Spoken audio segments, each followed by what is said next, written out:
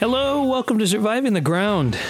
This is episode 13, and we're going to be talking about the NFL because there's some big stuff happening. Teams are cutting down to their 53-man roster. You got people being cut everywhere. Drafts are happening, and we're getting ready. We're only, 5 days away from the first game of the season, but I'm getting ahead of myself here. I'm joined, of course, by my father and co-host, Joe Adante. Hi, Jay. It's good to see you. Not to see you, I guess, but good to hear you as always. Thank you. So basically, with teams trimming down to their 53-man roster, you have a lot of people being put out on the street, and trying to find new homes. And there's a whole lot of names going around at the moment. For the most part, it's low key, but it looks like Jadeveon Clowney is sitting around without a home. Yeah, I would have suspected that, but it's like every other sport these days is that so much of the situation is due to money. Certainly, there's the quality of play, and the other big factor is the attitude. Yeah. If someone tends to not be a unifying force in the clubhouse or the locker room, maybe some teams won't want him. But in the case of Clowney, a lot of it is about money. Yeah, I mean, for him, obviously, the price tag is so high. The asking price at one point apparently was about $21 million per season. It dropped to about 17 to 18, but it's a lot of money to pay for. I mean, a good top free agent talent, but still in a place where a lot of people are trying to add a lot of moving pieces. It can, that can be quite a price tag to ask for. Apparently, he's been meeting with Sean Payton and the Saints, and we know that their propensity for defense is kind of high. They tend to focus a whole lot on it, mainly because their offense is already set. But so they're talking about Clowney, and then the big one, obviously, is Adrian Peterson ending up on the line. I know they were saying he had drawn some interest from the Bears, New England, and the Chiefs even were drawing a little interest on Peterson. I assume he'd be a low-cost option, but obviously my favorite on that list is going to be the Bears because, where are we going in the running back field?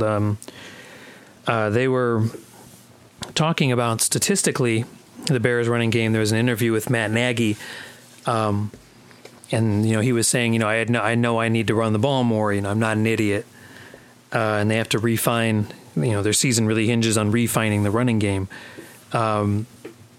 They had been talking about the underwhelming rushing attack, and last year you're talking about the best ranking they got rushing wise was they were 20th in rushing attempts. They're 27th in rushing yards per game, 29th in yards per rush, 31st in impact run plays, so 15 yards or more. For a team really known for its run game, it's a pretty shabby performance last year. Yeah, I'll tell you, he was very underwhelming last year, and granted that the Bear offensive line is not really a top 10 or top 15 unit. Especially with the run blocking. But Montgomery's just one of those guys where he needs to run behind a really good offensive line. I mean, he has some skills, but he's not one of those guys that can do it by himself or make room by himself or whatever, despite what his measurements say.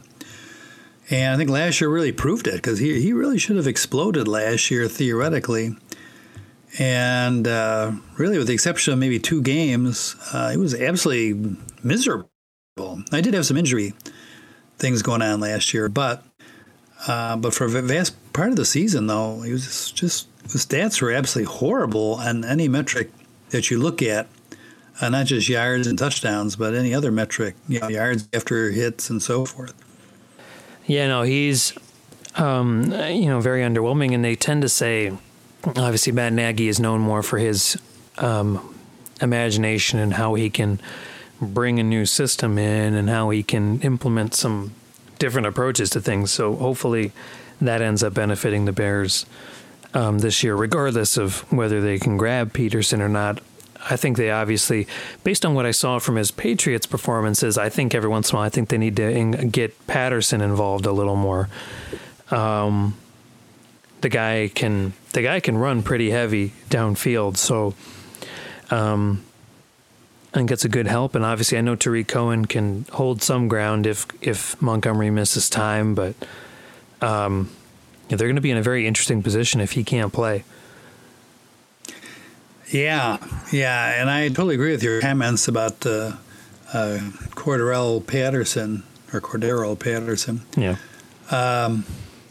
He seems to have a lot of skills, and he's got some power. He's put on some beef on him over the years. Yeah. And he's got some power as well as speed and some moves. I like to see him more at running back. But, if Montgomery can't go, he's probably going to miss, I'm guessing, he'll probably miss the first week or two at least. Yeah. And who knows how effective he'll be after that. Do you bring Peterson in? You can get him for a pretty tiny amount of money, so the money's not really the issue here. I mean, really, Washington cut him just because they have a bunch of young running backs on the roster and they want to open up a spot and give those guys some time to see what they've got. Because Washington's not expected to go to the Super Bowl or make the playoffs this year. So, anyone who picks up Peterson, like the Bears, they got to believe that they can win this year. And would it be a good pickup? As you say, it depends on what happens to Montgomery. But, maybe not. It's one of those things I'm not pining away for. I think it'd be fine if they picked him up, but if they don't, like you mentioned Patterson, Tariq Cohen, or I think is very good. You have a little bit of options, but the key to the Bears is what I mentioned earlier. They just do not have a good blocking offensive line for run blocking. Yeah, and I think that's where somebody like Peterson shines a little more, because obviously the Redskins aren't entirely known for their blocking schemes, but he's more of a power runner, and he can find. I totally agree. But I just want to say one quick thing, though. You look at Peterson the last few years. He was at Arizona and then with Washington. Both of them are crummy teams, at least they were at the time, and have bad offensive lines, and he really didn't do much. And he is a much better power runner. You're absolutely right. But the thing is, those offensive lines are so horrible. He was getting 2.5, 3 yards a carry, and really not doing a whole lot. And he's just, he's good, but he's not the same Adrian Peterson as 5-6 years ago. Yeah. Well, and then speaking of people who are getting kind of a new set of weapons around them, so you have Tom Brady. I guess I want to know your thoughts on some of these. Obviously, you've got Cam Newton in New England, and that's going to be a very interesting transition for them, because I think Cam Newton is a quarterback that they're not used to having. My second question on you is Tom Brady in his wild pirate ship of weapons in Tampa Bay. And then my third one, I guess, is now that you have a little more offensive stability and their quarterback coming back for a second year, you have the Cardinals and you have Murray. Obviously now he's got DeAndre Hopkins and Kenyon Drake, and of course you've always had Fitzgerald and Kirk. Realistically, it's a team that seems like, with his second year swing, Murray might be able to actually do something in Arizona. So I guess those are my three things I just kind of want to hear some thoughts from you about. Is Tom Brady and the Bucs, Cam and the Patriots, and Murray in Arizona. Well, obviously I feel really good about Brady, believe it or not, although he's age 43. And it's because of the reason you mentioned. The weapons he has are just outstanding. He's got a couple of really terrific receivers. Now he's got Rob Gronkowski over there. Granted, it's not the Rob Gronkowski from 5-6 years ago, but it still seems to be in really terrific shape. I was going to say, supposedly it's a more supposedly the Rob Gronkowski that's there now is a slightly more. Obviously he's had some time to kind of heal himself a little more and stuff. So yeah, I think the year off will do him wonders as far as healing up. Seems to be in fantastic shape. And he's got the insane running back core. Yeah, they just picked up Leonard Fournette, and they had Ronald Jones, of course. And I know they've got one or two other guys there. Well, they have LaShawn McCoy over there. Yeah, McCoy is over there. Of course, McCoy is really on the back nine of his career. I mean, he's probably on the 17th hole, but he can still play. So I think the talent they have is outstanding. So I really think Brady's going to have a good year, much better year statistically than he had last year with New England. New England was intentionally trying to run the ball all the time. Tampa Bay will do some running, no doubt, but I think they're going to do a ton of passing. Maybe not as much as the Jameis Winston days, but I think they'll do a ton of passing. And obviously, you know that I'm big on Brady because I just picked him as my quarterback this morning in our Friends and Family Fantasy League. So, well, of course, I'm big on Brady. Although I noticed that in the review in the grade of my draft by Yahoo, they didn't like my pick very much. You have a different Tampa Bay player as your savior. Yeah, in fact, I mentioned earlier to Jay that you know that your draft is in trouble when the review, the grade of your draft, as part of their commentary, says that your best pick of the whole draft was Leonard Fournette. Oh, because I got him in the second. I got him in the second to the last round. That's the part they liked about it. But who knows? So I think Tampa Bay is going to have a really dynamic offense. I think Brady's going to do really well. Cam Newton, I think, is going to do very well as in addition because he seems to be in great shape as well. They're saying he's virtually 100%. Doesn't really have nagging injuries, supposedly. Who knows how much there might be covering up stuff or not. Yeah. But definitely, Cam was, you got to remember when he was with Carolina all those years, they didn't exactly have a dynamite offense. I mean, he was the guy who made it all go. Yeah. They didn't have outstanding wide receivers or outstanding running backs or an outstanding line on offense. So he can really flourish anywhere if he's healthy. And he claims he's 100%. So I think he'll do fine. He's never been really like a huge passing quarterback as far as like long downfield throws and everything, but he's very good at the other stuff. And, of course, he's great at running. He'll run for a lot of touchdowns. Will New England repeat as division champs? Boy, that's really up in the air. I mean, I've seen a lot of projections show them at 8-8. So we'll have to see because the defense really has took a big hit through guys who either opted out for the year or went somewhere else, free agency, whatever. So the defense is expected to have a big decline, although they'll be decent, but they're going to have a big decline compared to the world beaters they were last year. And then on offense, even though I think Cam Newton will be fine because of his running ability, who's he got to throw to? He does have James White, and of course he still has Edelman. But this N'Keal Harry and some of the other guys they have, are still kind of question marks. Yeah. So I think Cam will be fine, but as far as New England, I don't think they have a prayer of going all the way. They probably may make the playoffs, but I don't think they have a prayer of going all the way. And the main thing is they may win the division because no one in the division is expected to have a good record. What was the last one that you were asking? So the last one, I think, is I have to say it's going to have to be the biggest question mark in my mind. They have a ton of talent based on the in the new structure, and realistically, they obviously have had success. They had some mild success last year, but Kyler Murray and the Cardinals. Kyler Murray, yeah. I know they've kind of established their running game a bit more with Kenyon Drake and Murray, despite the concerns about his size and everything. Obviously, Kingsbury has really done a lot to benefit, to play to his advantage. And the kid can throw too. And realistically, they have. Realistically, he's Scott Fitzgerald. He's got DeAndre Hopkins now, which is basically like a wide receiver vacuum. You mean Larry Fitzgerald? Fitzgerald. Did I say Fitzgerald a second time? I said Fitzgerald, and then he's got DeAndre Hopkins. I think you said F. Scott Fitzgerald. Who's ever?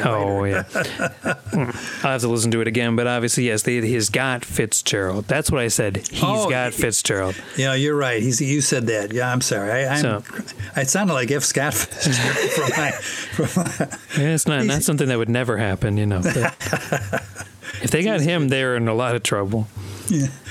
But he's got, some really good receiving talent. I forgot who the lead tight end is over there, but they've got Kenyon Drake, and they got a good play caller in Kingsbury who's been helping them out a lot, play to their strengths. But yeah, I guess that's my next question. Yeah. Mark. What do you know about it anyway? Yeah, you're really on point on that one. As a second-year quarterback, you'd expect him to have a big breakout, and I think he will. I think he's going to have a great year, and it'll be interesting to see where they finish up. It's going to be hard for them to make the playoffs because they're really in a tough division. Yeah, when you think about it. I mean, they're with the 49ers and the Seahawks. It's pretty hard to make the playoffs there, but I think they're going to have a really good year. We'll have to see how the defense comes in. They were kind of middle of the road, I think, last year, but you're right, though. I think that the quarterback will have a really good year, a step up, and once again, I'm got my fingers crossed that happens because I've got my top receivers is Hopkins, so I need that connection. But you're right about Kenyon Drake, though. Boy, Kenyon Drake was really a revelation last year. Yeah, and it really makes you shake your head as to what Miami was thinking about those years when he was over there, and they never played him, or they'd have him in a committee. Yeah, just watching him with your eyeballs. I mean, you could see the guy had really good talent. And although it sounds like a broken record, I mean, I think Kenyon Drake can have a spectacular year. Yeah. And it's all going to be health, because once again, I mean, he has somewhat of a history, limited, but he has somewhat of a history of getting injured quite a bit, which is, it's not unusual for a running back. But I think he's going to be really good. The quarterback's going to be really good, Kyler Murray, and things are really looking up, I think, in Arizona compared to where they were.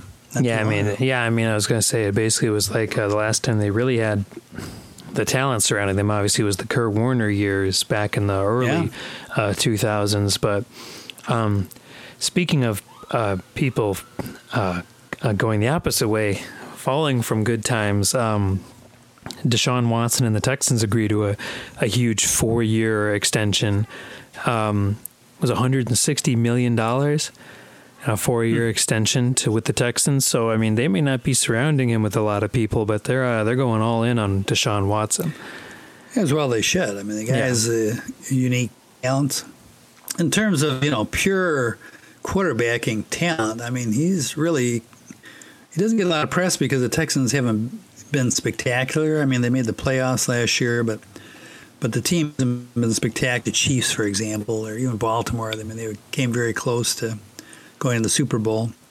But he's talent-wise, pure talent. In my mind, he's up there with the big guys. He's up there with Jackson and Mahomes. Oh, absolutely. And Prescott. But, is he going to have a big year statistically this year? You'd think probably not. But it's all going to depend really on, once again, a broken record, health. Like Will Fuller, for example. I mean, I didn't take him, for example, in our draft this morning. I love Will Fuller. The guy's got all the speed in the world, a lot of talent and everything, but the guy's constantly hurt all the time. He's constantly hurt. I think I grabbed him just as a kind of a backup plan in case he goes crazy. Well, you got him next to nothing, Yeah. So that was a great pick. I would have taken him myself, actually, if I was up at that low level. Yeah. So it's going to depend on health of the receivers, primarily Fuller. But I think the main thing is how much running is he going to do. And same thing with his running backs now. He's got David Johnson back there. Who knows how much he's got left in the tank. My guess is he'll be fine. I think he'll do well, David Johnson. I think he looked absolutely horrible last year, but I think he was hurt. He had the bad ankle, and he wasn't able to break any tackles. He couldn't run. He literally looked like he was running in quicksand, most of the year. Very slow motion. But I think he was hurt. So now he should be better. I don't think you'll ever see the David Johnson of 3-4 years ago. I don't think you'll see that. Yeah. But, he should be decent. You got Duke Johnson over there still. Pretty good, should be a pretty good tandem. So the question is how much will Watson statistically, he may run more now because he doesn't have Hopkins over there. And so statistically, he may not be too bad off. But, how good a team will the Texans be after losing Hopkins? I don't know. That's a pretty big loss. Yeah. I wanted to just do a quick update. I saw, obviously, the Titans are another team looking to get Jadeveon Clowney. Looks like the Saints and the Titans are pushing to get him. I say this only because it's probably my last thought on football so far. What I did want to get your opinion on, obviously, was the Cubs announcing plans for a DraftKings Sportsbook on the Wrigley Field premises. Sounds like they're one of the first Major League Baseball teams to actually, suggest this idea. And obviously, it being put into practice is probably a little far off because, there's not going to be anybody at the stadium for a while. Yeah, it can be hard to place your bet when you can't get in, huh? Yeah, well, and it's a really an interesting premises because obviously at the end of the day, betting on premises, like in-person betting, tends to attract a certain character, but historically speaking, anyway. But realistically, I don't know where to feel about this because obviously at the end of the day, DraftKings always describes all of their gambling and betting as just friendly, whatever, is just placing a bet or whatever. But that and stadium alcohol at a Cubs game probably don't always mix to a good crowd. It's or people who are willing to lose all their money for betting on silly stuff like this. But I don't know. I mean, I guess at the end of the day, that's the advance in the sports world. So I don't really know where to feel about it. Well, it brings back a situation where many times people will ask me, "Well, how come this happened? How come that happened?" And my answer is like 99% of the time, it's all about the money. And it really is. And this kind of, you say it's obvious, but I mean, the thing is that if you talk to any sports team in any league, their big thing right now is how do you find new avenues of revenue? Because obviously they want to be competitive and they want to be a good team and drive up even more money. But the player costs are obviously astronomical in all the sports at this day and age. So I know the Cubs, for example, they actually have like two presidents. They've got Epstein, who's kind of the baseball operations president, and then they've got, what's the other guy's name? Kenny, who's basically the president of financial operations. So they have a whole like club president in charge of finding avenues of revenue and maximizing it. So this is kind of another step in that direction, is in-person betting. Crane Kenny, that's the guy. Crane Kenny, yeah. So I guess it's surprising the Cubs are leading the pack. Normally somebody like the Dodgers or the Yankees would lead the pack, but I think the main reason for it is obviously the Illinois Gaming Board. Yeah. Kind of leading the charge or whatever. Illinois needs more money for their tax revenue. So they decided that gambling was okay. I've not been big into sports betting, but I've always been kind of for it. And I'll tell you, the whole history of this Illinois Gaming Board is pretty hilarious because for decades and decades, it's all political football. It was said that they didn't want to have sports betting in the state. They didn't want to have any betting for a lot of years here, but they didn't want to have sports betting in here because they were afraid that poor people would lose all their money. It'd be bad public policy. But in the meantime, the state for all these decades has been running a lottery, and they've been running off-track horse betting facilities throughout the state. So that's okay. So finally, the public pressure got to the point where they had to permit sports betting. Well, then there's more politics entered in. They wanted to give the local establishments a leg up on the national guys like DraftKings and FanDuel. So then they start passing a law saying that the local establishments, so like a Rivers Casino, for example, that they could open up their sports book 2 years ahead of the other guys, DraftKings and FanDuel, any other national chain. Well, now they moved up. Now, originally, you weren't supposed to do online sports betting for another year or so, but they moved everything up because of the pandemic and people not physically being able to get over to the casinos or not wanting to.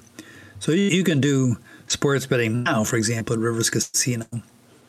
But, so getting back to your question is,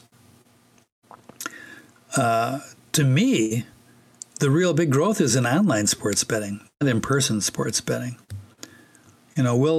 Will the Cubs make some money off this thing if it gets approved? And like you say, there's a lot of hurdles, legal hurdles they still have to go through. Yeah, I mean, they'll make a little bit of money on it. But, to me, the really big, huge, dramatic increase in sports betting that's going to happen is because of all this online betting. Like dominoes, one by one, more and more locations will open as states permit it. And, you think about it for a second. Now, some people say, well, we like the casino experience. We like to go there physically and be, with all the excitement. And there's certainly that will never go away. There's some people that like that. But the overwhelming majority of people, I think, are like me, where I don't want to physically be in a casino. It's very convenient just to go on my phone or go on my laptop or something and make a bet. Well, I'm sure there's more than one reason for that. I don't have to physically go somewhere every day to go put my sports bet on there, become a hobo over there. And the thing, too, is that, now, I don't know, right? I have to look it up. I don't know what the rules are right this second, but several years ago, for example, like in Vegas, the only way you could do a sportsbook bet is in cash. You couldn't do a credit card or check or anything like that. You had to be in cash. You had to physically be there. And then, worse yet, the winnings, you'd have to go there and pick them up. Yeah. And if you were lucky enough to win big, you really don't feel comfortable doing that. If I won, I'm hypothetical, I never did, but I'm hypothetical. If I won $1,000 or $2,000, I sure as hell don't want to pick up $2,000 and have to bring it home. We had a guy, and I'm not going to mention any names, but there was a person that I know from years ago who actually he won like $1,700 in Vegas at one of the hotels and playing poker. He's playing it at the tables. Well, they make a big deal over there. Oh, okay, we have a winner, this and that. Well, there's people that are stationed there physically that are just waiting to attack people. They follow you home. They're there in the casino, and they want to see who the big winners are. And then they follow them home and they beat him up. And that's what happened to this guy. 2 guys followed him home and beat him up, took his money. I'm not saying that happens all the time, but I'm just saying that it makes you uncomfortable. Yeah.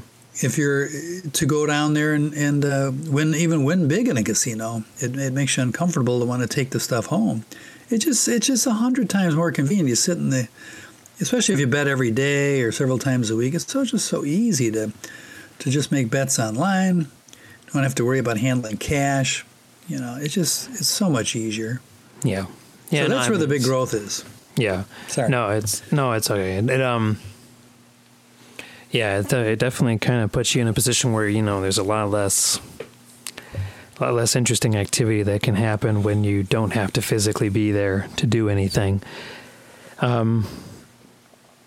So I guess the other topic I think this might be the last topic I really wanted to roll on was, I don't usually follow basketball all that often, but I've really gotten into the Miami Heat lately.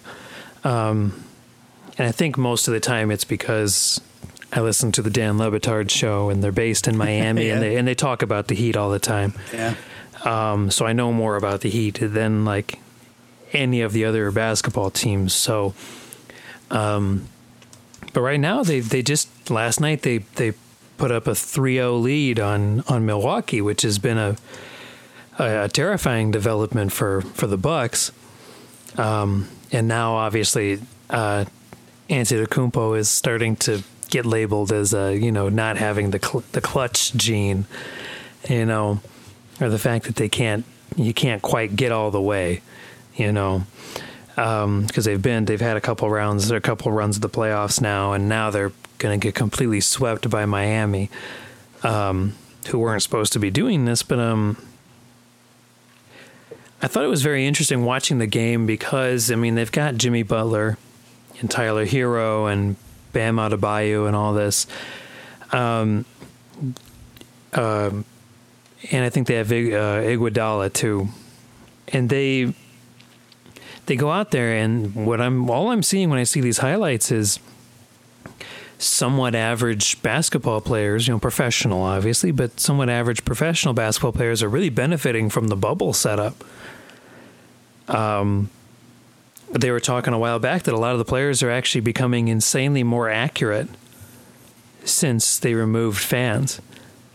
and everything. Like, obviously the lack of physical pressure in your face and losing a lot of the home court jitters and stuff.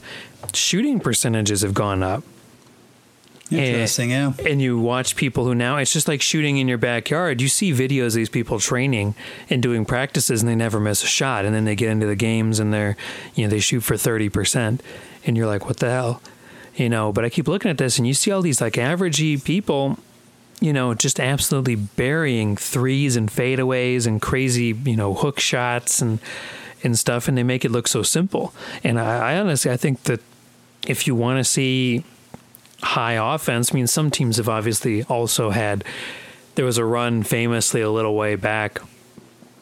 I forgot the two teams. I think it was Dallas and somebody else. And they had about 2 or 3 straight minutes where each team went back and forth and missed easy shots early, like in the thing. It was like missing open layups and stuff. And no one scored for about 3 minutes or something like that. And the announcer watching it had said that basically it looked like LA Fitness at 1 a.m. or something, it just looked like a pickup basketball game with like not good players. But these games I saw, like the Heat and the Bucks, I mean, a couple of their games have gone over 100 points now. And you just watch them, and it's somewhat average players, and just everybody's become a 3-point shooter all of a sudden. And Butler's doing well, but people like Tyler Hero are really stepping up. And Hero, I mean, the guy can ball, but he's got an insane shot quality to him. I guess the thing I've been seeing is like there's people like that who are stepping up, and you've got, I don't know if you've seen him play at all, but I'm trying to think of the name, and he is on the Nuggets. Jokic. There it is. I love this guy because me and my friend used to talk about him all the time. Eastern European guy comes in. He's really tall, but he can drain threes. And he's got this amazing shot because he's tall, but he shoots rainbow shots and stuff. So he gets like an open three, and he'll hold the ball up over his head to shoot. And when he releases it, the ball goes about 25 feet vertically in the air and drops down on the net, kind of thing. So he shoots these huge, just this big tall guy shooting these huge rainbows and everything. And when they leave his hand, you go, what are you doing? When it leaves, and then as it comes back down, you go, oh, I get it. But it's funny watching this because with the way that the bubble's working and the way they're playing it, sometimes half the shots you see, it looks like the net doesn't even move when people score. The shots are so perfect. All these people score and they go, yeah, and 2 points. And, you're like, wait, he hit that? Nothing moved, it's just perfectly made its way through the hoop or whatever. But they're seeing a lot of, benefits from it. And I'm hoping to the same extent, they're also seeing obviously the benefits that they get to play because they've bubbled away from everybody else. Well, you raise a fascinating thing because that was a big question about hockey and the NBA, and NHL and the NBA, because they're both playing in playoff bubbles. Would it affect the play? And I think people thought it probably would, but they weren't sure how. So you raise a very fascinating thing about how it seems like a lot of people have improved quite a bit. That the fans maybe are a little bit of a distraction for some of the players. Certainly not all of them, but for a few of the players, maybe it puts a little more pressure on them when they're going to take a shot with 20,000 fans, and there's a little more pressure. May tense up a little bit. I thought it was interesting too because LeBron James was quoted back in the spring when it was questioned whether they might play in a bubble. But James had said that he said he's not playing. He said he's not playing if there's no fans in the stands. So I think a lot of the,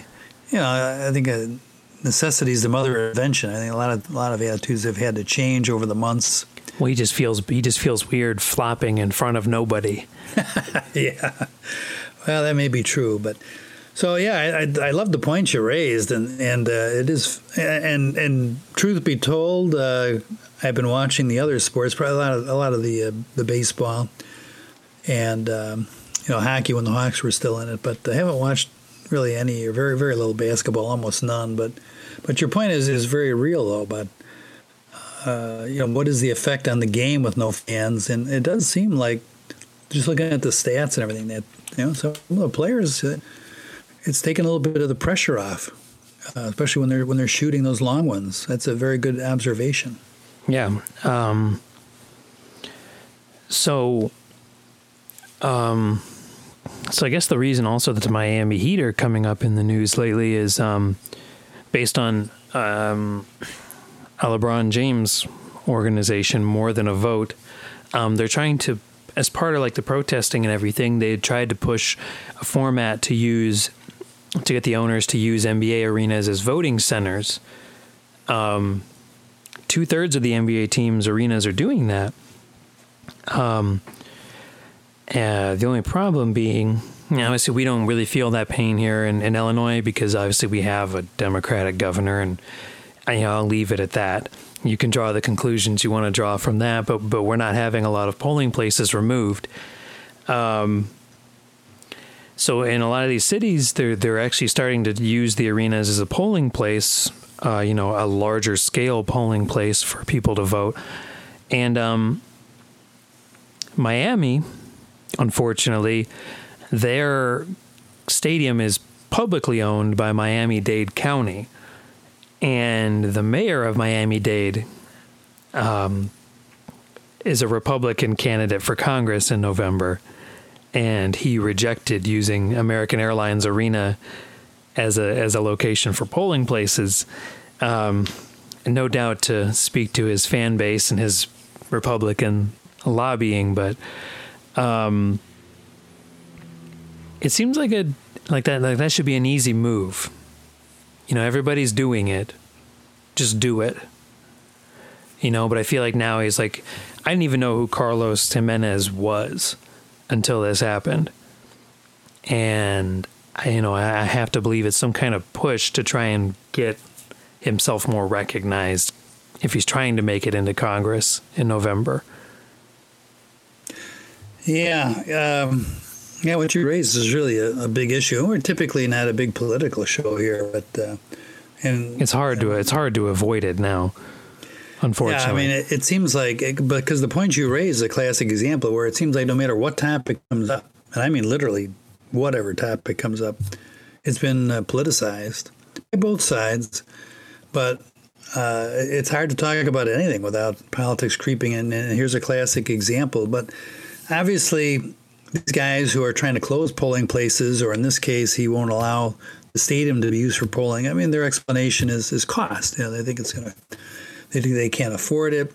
It's not cost effective, and so it kind of makes it difficult because they may have something to their argument.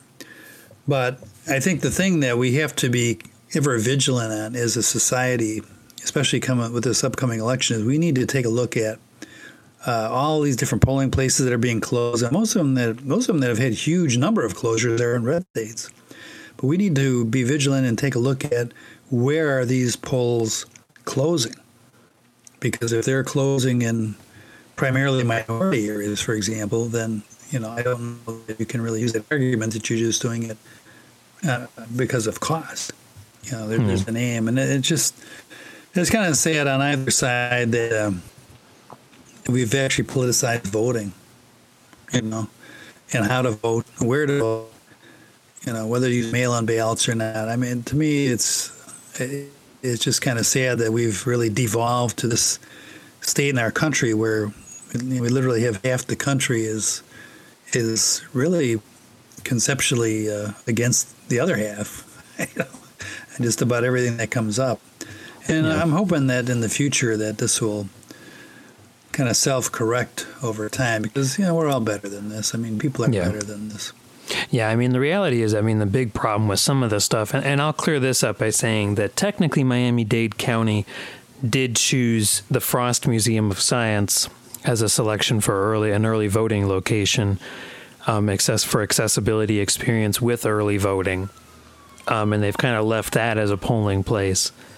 And obviously he's citing that, on a normal schedule, they wouldn't be able to ever use, with the NBA schedule, they wouldn't be able to use the arena as a polling place in the future, assuming a normal basketball schedule. Obviously, I would remark that you don't have to make it a future polling place. You just use it once. Yeah. But so I'll give them the credit that at least there's something going on. And then the Heat must believe that it's a load of crap, because obviously they're still not happy with that explanation. So I know what you're saying about like we're all better than this. I want to go back to that point, because what I keep trying to find out is, as a 31-year-old guy now who's been through a lot of some very interesting stuff over the last decade and some. My problem is that something like this, I think realistically you've always known that there have been a large portion of the population that have always worn a mask of some kind. You don't see the real person behind it, really, in public anyway, because they're not generally supported by anybody. Even Republican presidents of the past have no problem disavowing terrible racist policies, especially overt ones, ones that are in your face. So are you sure you want to include a political rant in this? It's going to be fairly quick, I think. It's more of a personal feeling more than that. It's not really political. It's about the kind of people. I'm not even shunning Republicans or whatever. It's just the kind of person that's kind of scared me. I'm just saying some of the people that you're talking about may listen to the podcast. Honestly, to be fair, I don't particularly care. Right. They can stop listening if they want. It's your ball, so I'll support you either way. Cool. So the problem is, obviously, nothing really is political. I mean, it might lean to something political, but you start seeing people who are trying to pass Department of Justice, quote unquote, they're serving this notice to like privately owned businesses to tell them that they can't force them to wear masks in their premises. You see videos of this, or people creating all the fake rumors about what happens if you wear a mask for too long. And honestly, the problem is so often you've always known in your life that people wear varying thicknesses of masks. Some people, honestly, they wear a slight cover and they're not that bad. And some people have been wearing, plate armor in front of their face, and the minute they can take that mask off, they would. And that's what you keep seeing so much when you see the worst things happening is just proving to me that, you start seeing things like denying people the right to vote in certain areas, or treating voting like it's a privilege instead of literally being declared as a right in our country. And you see how people treat other people and treat the concept of, a mask is supposed to ultimately protect other people. Mainly that's where it cuts the percentage down the most. And if someone could infect you with something, you'd want them to wear a mask. So you should wear it because you want to protect other people in case you're the one carrying it. It protects you, but it protects you to a lower percentage than it protects other people from you. And a lot of people just, it's sad that they don't, it shows off the selfishness behind the mask that is now being promoted by higher levels of authority, and people feel like they can take these masks off. And honestly, I wish nobody needed the mask. I wish they just all could be a little more commonsensical, but it's been pretty out front and in your face so far for the most part. And I know we've had the discussion so much that we don't tend to go political, but it's impossible to do it anymore. And you've got all these leagues now that are being forced to bubble up, and the NFL season might not even be able to last that long because we're still battling a disease that we should have kicked months ago. And it just ends up becoming this thing where, and they're protesting in sports about the politics, or they're not always about the politics, but it's about the way people are behaving, and they need to be smarter about that. Yeah, well, I've told a lot of people this, is, of course, my opinion, but I think it can be factually borne out, is that, the reason why we have so many cases and so many deaths per capita in the United States compared to any other country in the world actually, well, boils down to one simple thing, and that is that we have a problem here in America, or a challenge that no other country has, and that is that we've got basically a third of the population that doesn't believe it's real, that they believe it's a hoax, or it's no worse than a cold or a flu. And there's no other country that is in that situation. So they're able to spring into action, and they'll all wear masks, they'll all do social distancing, they'll all do whatever it takes, washing hands, they'll all do what it takes and unite as a country.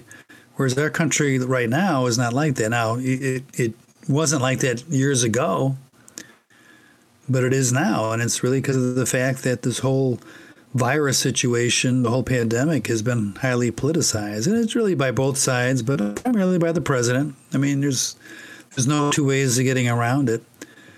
He's basically, because he's so antsy about getting the economy started because he wants to get reelected, kind of from day one, he's poo-pooed the whole virus situation and the seriousness and how much under control and when we're going to get a vaccine and how serious you need to wear a mask. All this stuff has been poo-pooed and minimized. And you basically have about a third of this country that hang on every word he says. So we face a challenge here in the U.S. because we're divided like this that no other country in the world has. And this is why we have so many problems here with cases and deaths.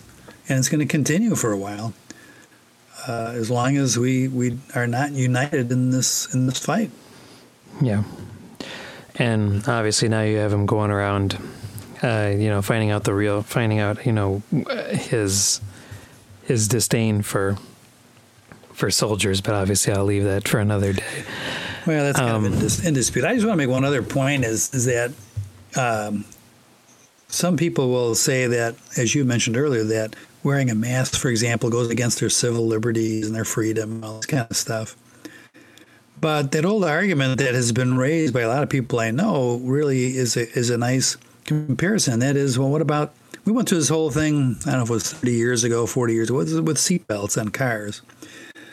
Hard for you, you're a young person, hard to believe, but for decades and decades, even though a lot of times seatbelts were physically in the car, like in the 60s and 70s, but nobody ever wore them. And when they started making it a law across each of the states and people were forced to wear them, and they found out, well, it's not that big a deal. Well, there were protests back then. It's our choice. We shouldn't be forced to wear a seat. And then there have been several other cases too. But another one that comes to mind is more recent is cigarette smoking. Once again, hard to believe, but for decades and decades, you could smoke wherever you wanted. It'd work. You might have somebody sitting next to you who hates cigarette smoke, but you could smoke like a chimney if you wanted. Well, and once again, one by one, state by state, they started making laws where you couldn't smoke in public places. You couldn't smoke, the businesses could outlaw smoking if they wanted to. And went through the same thing. Well, this is my civil liberties, I have the right to smoke. But see, in all these cases, especially the cigarette one is probably a better comparison. You need to protect the people around you, not just yourself. Yeah. And this is a similar case. So, somebody complains that wearing a mask is taking away their civil liberties. Think of those two cases. They're really, especially the cigarette one, they're really spot on, where people were protesting and making a big to-do about it. And then eventually it just became part of your daily life. Now, as far as mask wearing, we're not going to wear masks forever. This is a temporary thing. A lot of people are complaining that, we acquiesce to the government too easily and we're letting them control our lives and this and that. Well, just because there's some laws on the books, there's a lot of things you can't do. Well, and they're also fine with it when we start defunding, the USPS and they start making regulations against other things you're allowed to do. They're totally fine. There's so many freedoms that people are willing to give up. It's just sad that it's only when you want to give them up that you're. I'm someone. Once again, just as point of transparency. I mean, I'm someone who is truly, genuinely an independent voter. I don't associate with either party. I don't have lay my life on the line to any particular candidate or anyone from the past. I look purely at issues, where people stand on things.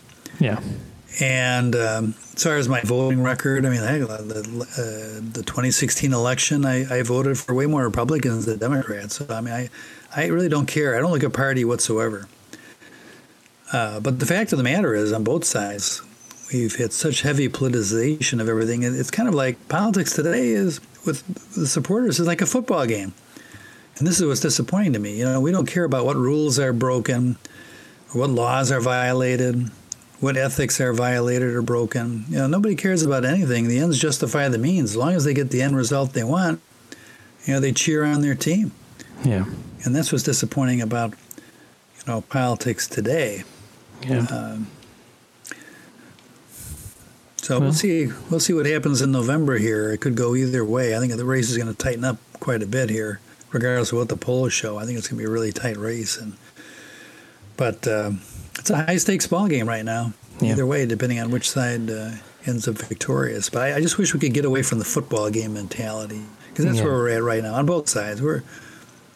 People are literally just cheering on their sides, whether they're Republican or Democrat, and they don't care what happens. Yeah. As long as they get the end result that they want, they're fine with everything.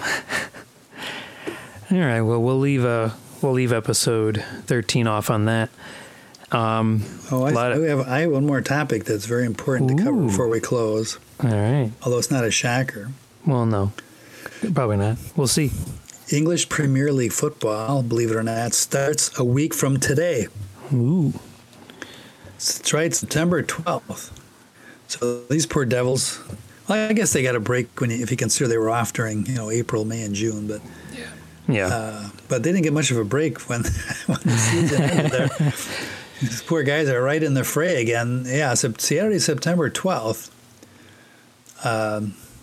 Not every team is playing. Liverpool's playing, but not every team is playing. Most teams are playing. The other ones are playing on Sunday. Yeah. But it's interesting. I always think that every year is interesting because you like to see what teams come up and what teams have departed, have gotten relegated. So, for example, Liverpool's going to play Leeds United on September 12th. So, lucky them. Well, welcome to the Premier League. The reason I bring this up is that A, it's so ridiculously quick. The turnaround for the Premier League is insane.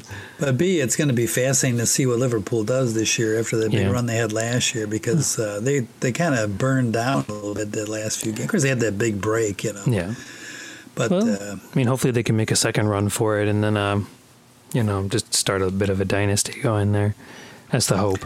They basically have the same team, so there's really no reason why they shouldn't continue. But, I mean, it kind of like the Cubs. Up until last year, Liverpool had so many heartbreaks where they, the year before they missed out on the Premier League Championship by 1 point. Then they missed out a few years back by 2 points. I mean, they've had so many close calls and disappointments. Yeah. And then finally broke through last year. So, Cubs are not able to repeat, but we'll see. Liverpool, I think, is in a much stronger position. But it should be an interesting season. They're starting about, 3-4 weeks later than normal, but still, that's an absurdly quick turnaround time from when the season just ended.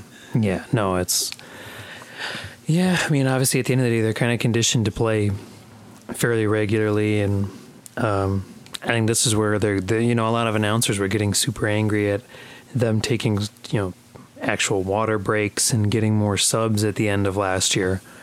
And I think that's going to come back to be a good decision in the end of the day here, where you might have some people that were at least, slightly more rested going in. And obviously they're still warm. So realistically, I don't think it'll have too much of a toll on the play itself. But it'll be interesting. I mean, obviously they've had good luck staying healthy and keeping play going. So I assume as long as they don't let Americans get involved, they'll be all right. Well, it's funny you mentioned those rule changes. I kind of like the rule changes that they had. And you think, as far as water breaks, the time that's wasted on the water breaks is probably less than the time wasted via fake injuries, that happen on the pitch. But then as far as the subs, I mean, I know I'm in the minority based on what I see online and on TV, but I like to have more subs. I like to see more players in there, especially when there's a possibility, somebody could get injured after you've already made your 3 subs, under the old rules. 3 subs is not very many on basically an 11-person team. So I've always thought that they should allow more subs. So we'll see how that pans out. But you always had to be really careful. I mean, you'd see subs come in like in the 90th minute sometime, and I mean, some of it was the winning team trying to waste time, but some of it was just that you're so afraid about using up your subs too early, and then if somebody gets hurt, you're playing with 10 guys. Yeah, I mean, obviously it ends up benefiting play a lot if to have more substitutions and to have the breaks. I think people are able to go a little harder, knowing that there's a break in hand, and knowing that they do get some rest time in between, however little it may be. But I'm excited to see what they can do. Oh yeah, well, it's looking up. There's no reason why they shouldn't repeat, but I know that Manchester City, though, would really finish pretty strongly there, and they're always a big threat. Now, it's funny when we talk about the short turnaround time. You in the NBA earlier, you have kind of in the NHL, same thing. You're going to see a similar thing where they got a pretty quick turnaround. I mean, some of these teams aren't going to get too much time off before the new season starts, so it'll be interesting to see. Yeah. Of course, like I say, they did have that break in the spring, but right now, though, will be a quick turnaround time for some of these teams. Now, of course, if you're like the Chicago Bulls, you've been cooling your heels since March, so this is not going to be a problem. It's not going to be a problem. They'll have about 6-7 months off, but some of these teams are only going to have maybe a month or two turnaround, maybe a month and a half turnaround if you're in the finals. Yeah. Of either league, it won't be that big a rest. So. Yeah, I mean, well, hopefully you don't see too much of an issue with it, but I mean, I think with some of those sports, and it's probably not that crazy to have the turnaround just based on your general output into the sport. But yeah, no, I mean, it's going to be a crazy situation, but obviously everybody stays kind of healthy. It's going to be interesting to see if the NBA has to bubble again. Yeah, it's really the new season that's going to be really up in the air as far as what they have to do as far as allowing or not allowing fans in. And like I say, it sounds crazy, but when you get to next April, May, June, we may still be in this dilemma to some extent. Yeah. And once again, I don't want to bark on a big political rant, but this is really critical. I mean, there's a lot of talk about a vaccine perhaps coming out, which I think would be fantastic. But based on polling that's taken place, you got half the population basically says they're not taking it. So how much impact is it going to have? Now, the two main groups are, I think you got roughly 23% that are just purely anti-vaxxers. They won't take a vaccine no matter what. Yeah. But I think the rest of them, the 27 or 28% are, they're worried about it coming out too soon. That maybe there might be side effects or unintended consequences of a vaccine that comes out. So my point is that it sounds nutty that you're going to be in the same boat a year from now that you are now, but it's possible, even if a vaccine comes out. Yeah. Because a lot of people won't be taking it. So when playoffs arrive for the NBA and the NHL and so forth, even football, if by some miracle they play the football season, because they're not in a bubble, if by some miracle they get through the season, even next January, February, I mean, we could very easily be in the same boat we are now. Yeah. Try and keep our fingers crossed and hope that everybody's able to kind of hold on to everything. Yeah, I mean, you have to stay optimistic, and that's why I say, I mean, people are, regardless of their political affiliations or thought, I mean, people are for the most part, they basically want the best, and we have to retain our optimism and hope that logic prevails over the long haul.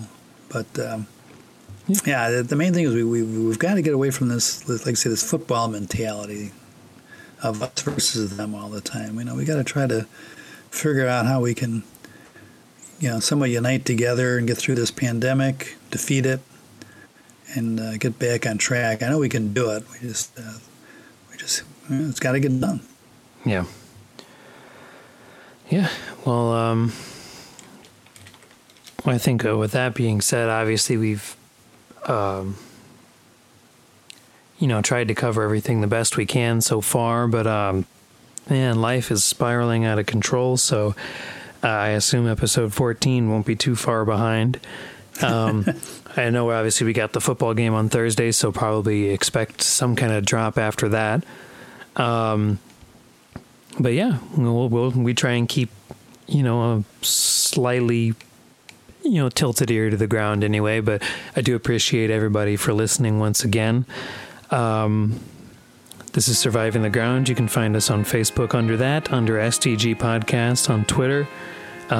It's a bit of a barren wasteland sometimes, but for the most part, I try and retweet some good stories as they come across and keep you updated. And as always, I appreciate my father for joining me in and being a more independent counterbalance to me anyway. So I appreciate you being here. Well, I love talking about these topics. Yeah. And they're just fascinating, and it's always interesting to hear other people's point of views. Yeah, absolutely. So hopefully you'll hear back from us soon. But as always, I want to sign off with just being everybody out there. Be safe. Take care of yourself. Stay out of trouble. Stay out of as much trouble as you can anyway. And then we will be seeing you. We'll see you next week then. Bye-bye.